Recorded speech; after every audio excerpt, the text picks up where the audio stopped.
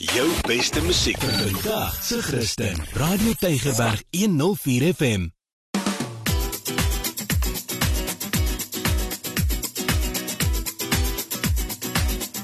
Boekrak op Radio Tafelberg 104 FM.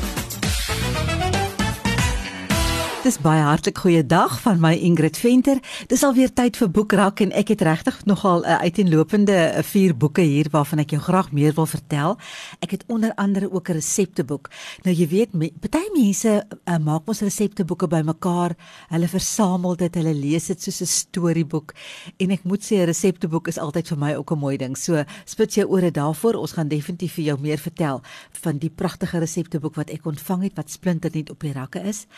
Maar die eerste boek wat ek vir jou van wil vertel, is regtig waar 'n kosbare boek. Hy is uitgegee deur Stryk Christelike Uitgewersmaatskappy, maar die boek se naam is Glory Zone in the War Zone. Dis geskryf deur Andrew White. Die subtitel sê Miracle Signs and Wonders in the Middle East. Nou kan jy sommer dink waaroor hierdie boek gaan.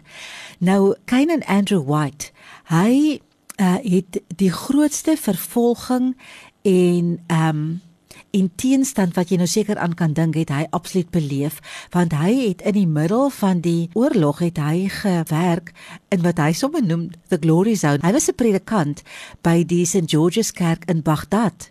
En dit was tydens Saddam Hussein se regime en toe ISIS natuurlik ook binnegeval het.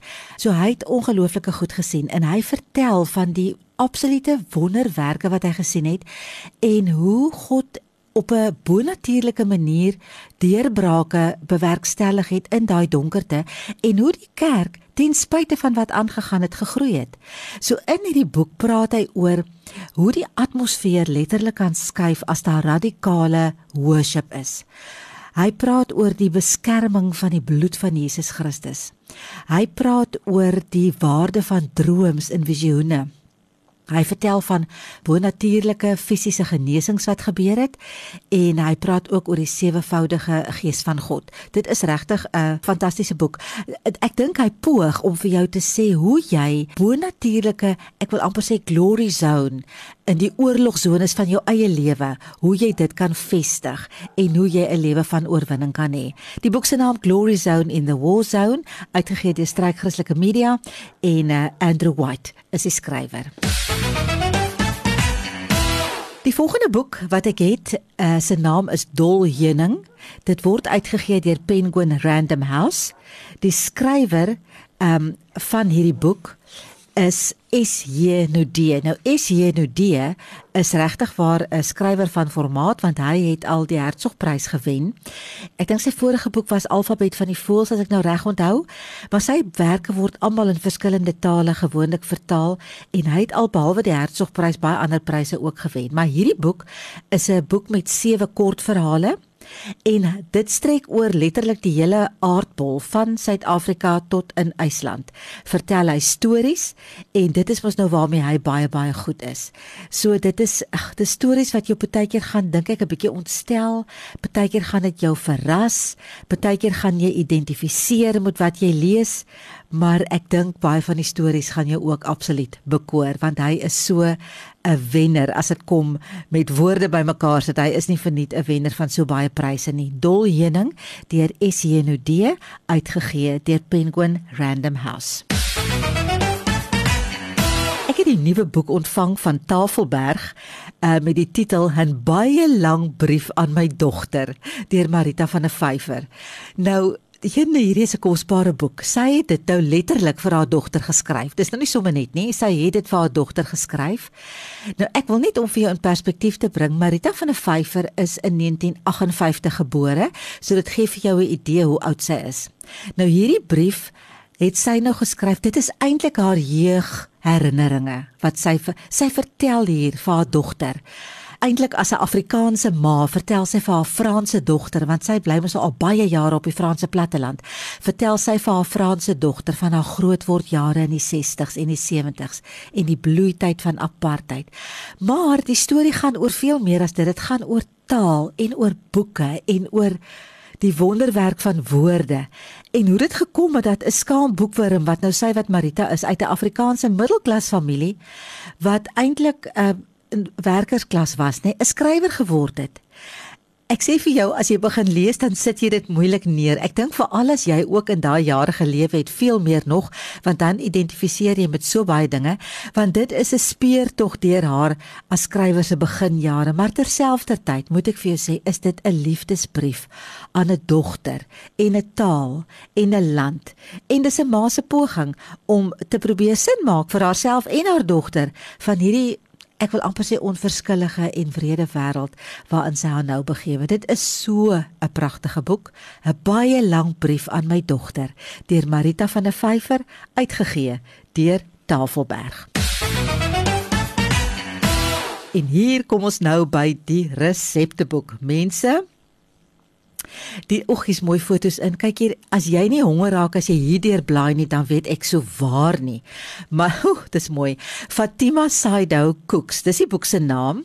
Sy sê dis absoluut 'n droom van haar wat waar geword het, en sy word beskou as die, ek gaan in Engels sê, as die Cape Malay Cooking Queen. Die foto op die agterkant is so pragtig.